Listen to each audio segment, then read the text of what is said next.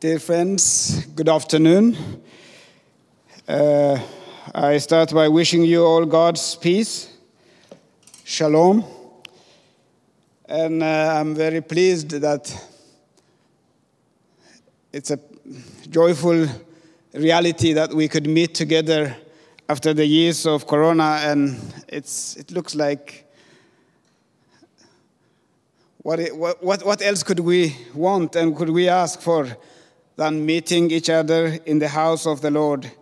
And as we see every week, that in ever-increasing numbers.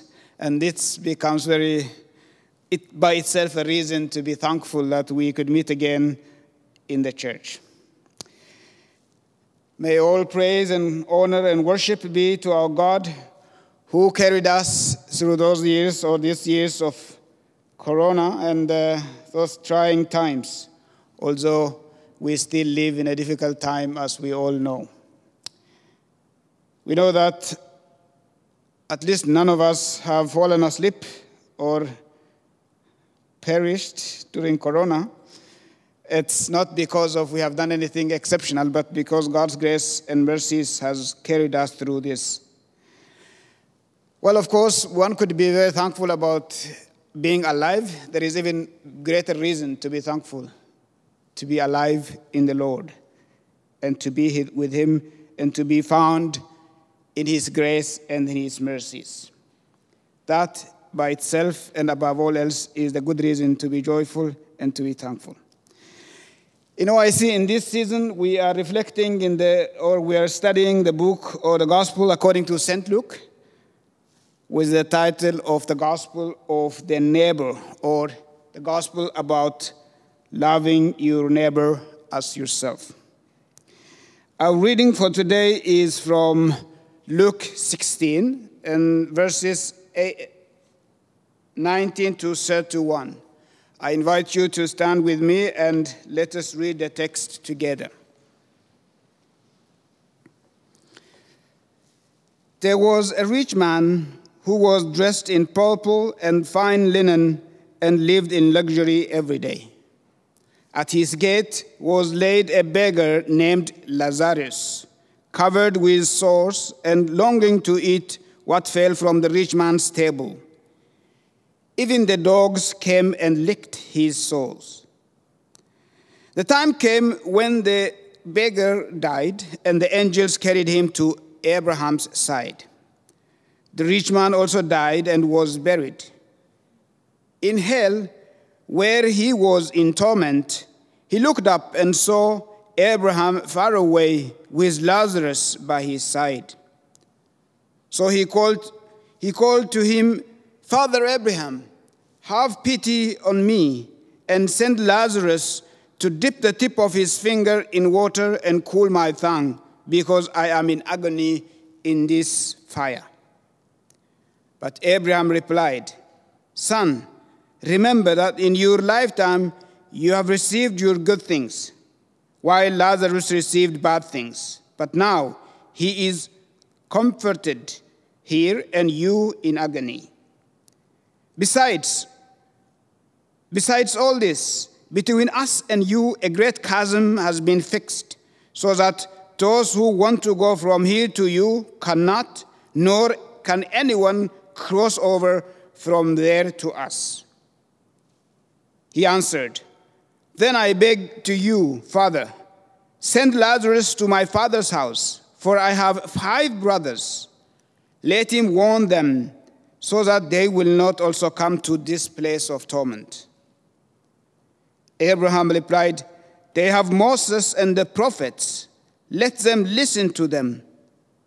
"No, Father Abraham," he said, "but if someone from the dead goes to them, they will repent." He said to him, "If they do not listen to Moses and the prophets, they will not be convinced, even if someone rises from the dead." Slik lyder Herrens evangelie. This is the word of God. Let us sit down.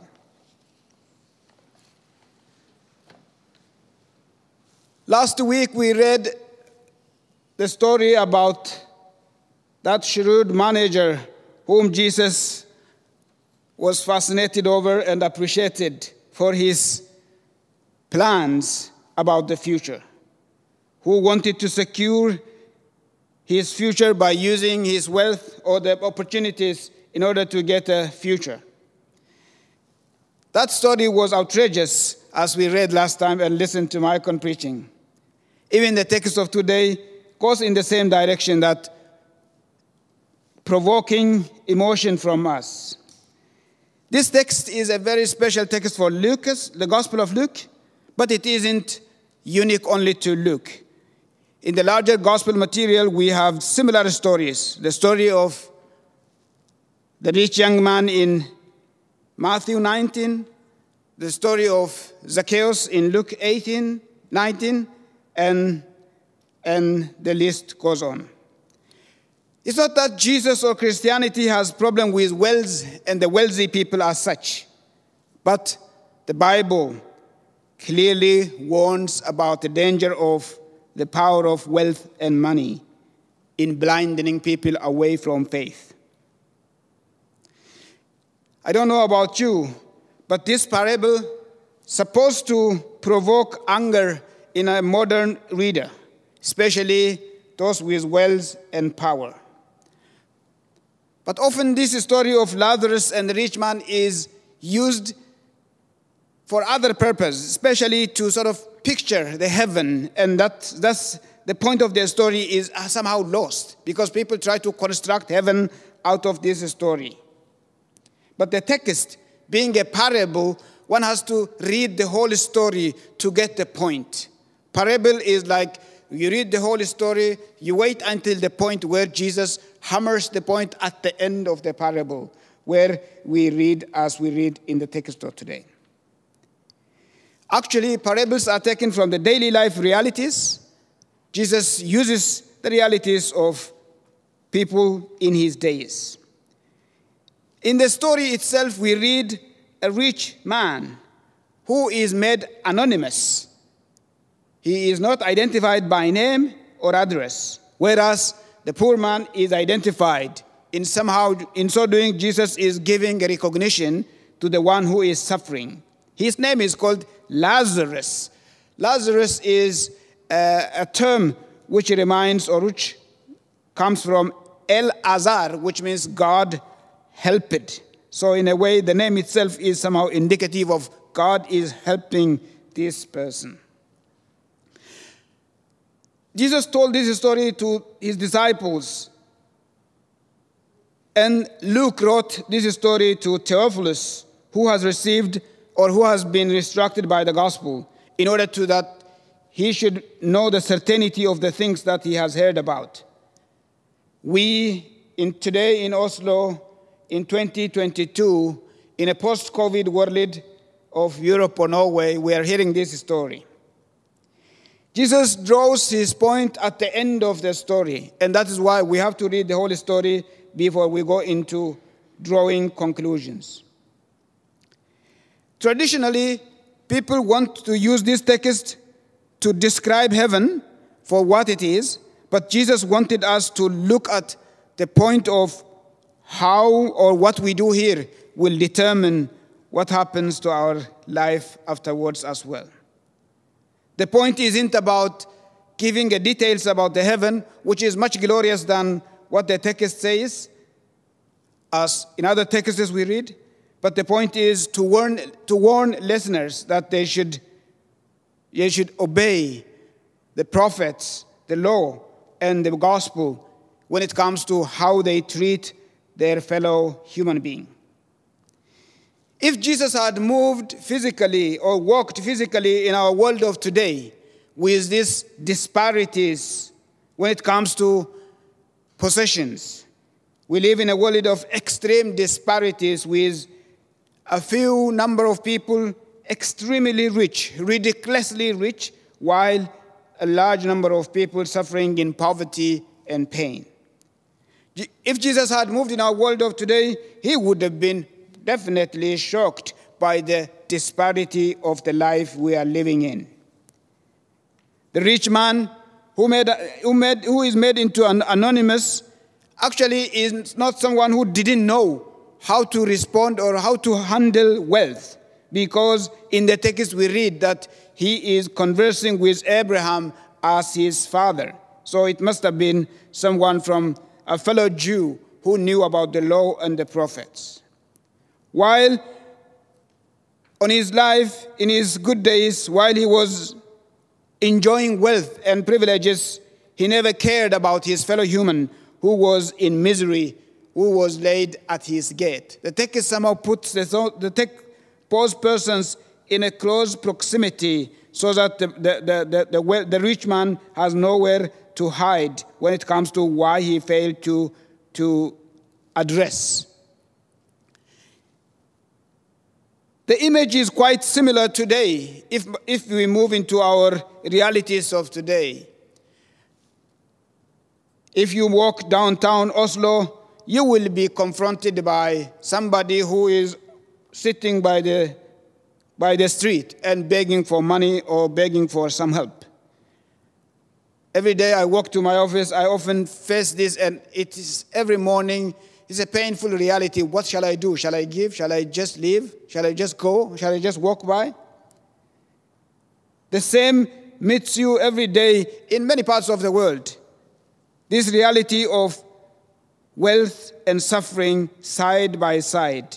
For me, this has followed me from my days in Ethiopia, where you meet wealth and poverty side by side. In these days, you will find extremely rich and wealthy people also in the streets of Addis Ababa, while you also find millions still waiting and begging for bread. From the text itself, from the conversation between the rich man and Abraham, one can see that this rich person had heard about or had known the gospel and had known the law and the responsibilities he had to his fellow human being. That he was supposed to share the wealth he had. He was supposed to use the wealth in a way that would also reaches to the needs of his neighbor. But he never cared about those. The law and the prophets were there to warn him to repentance, to warn him to end his selfish use of money and resources, and to warn him to use the wealth also to reach to the misery of his fellow human being, his neighbor or his fellow human being. The gospel of Jesus Christ, the gospel which Luke writes, is the gospel of the neighbor. Yes, it is the gospel about loving our neighbor. It is the gospel about giving our time and energy, sharing our wealth with fellow human beings, because the love that God has manifested towards us is to be transported or to be expressed to others through our work of love. That's why whatever wealth we have, whatever gift we have, whatever things that we have received is meant to serve our fellow human, which is our fellow neighbor. The word neighbor has become very much common terminology, and it could easily be deceptive, or people would not really get the point of it. The neighbor is not as such the person living next door, but the neighbor, according to Luke, is someone who is in need and whom you could help, or who you are expected to help. That is the story of the Good Samaritan, where the story of neighbor is clearly defined. This parable wraps up with a conversation between the rich man who is pleading Father Abraham to send Lazarus from the dead in order to help him warn his brothers or warn his family so that they won't join him in this torment and suffering.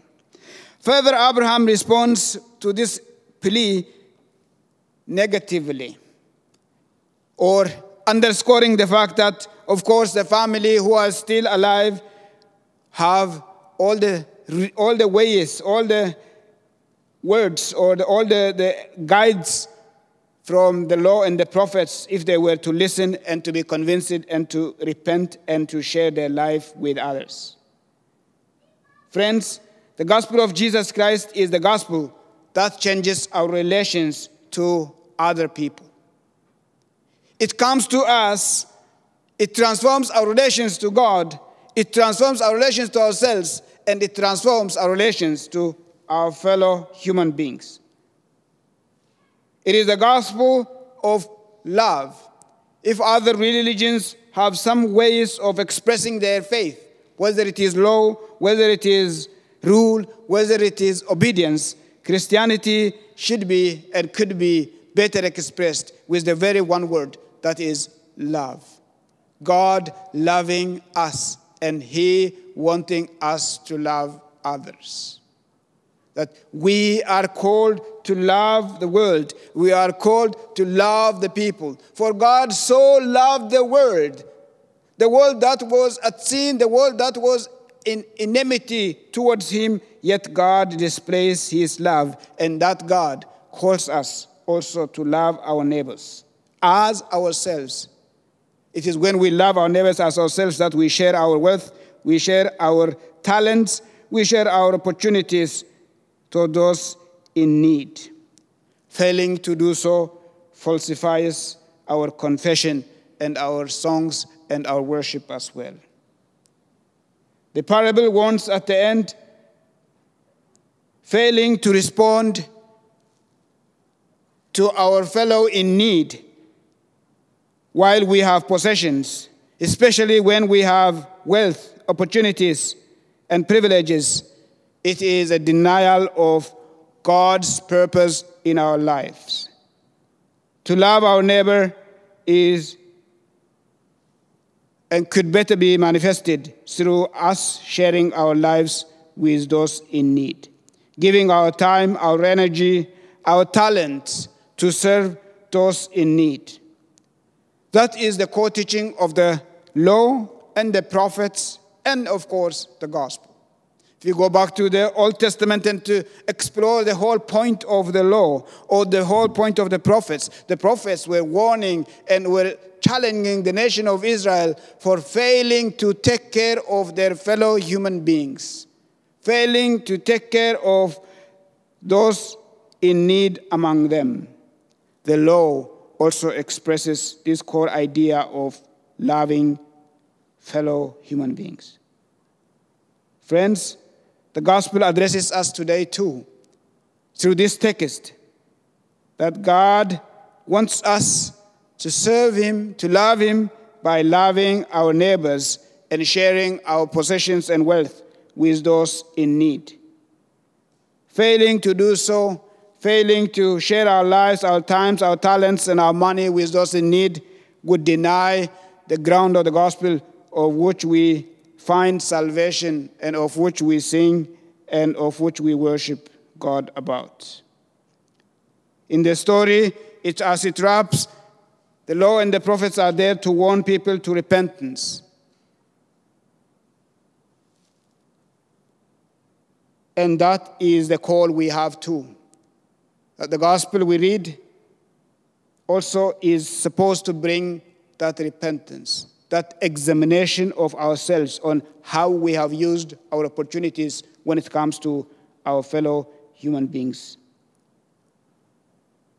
May God help us to pay attention and to open our eyes and see those in need amongst us today as well.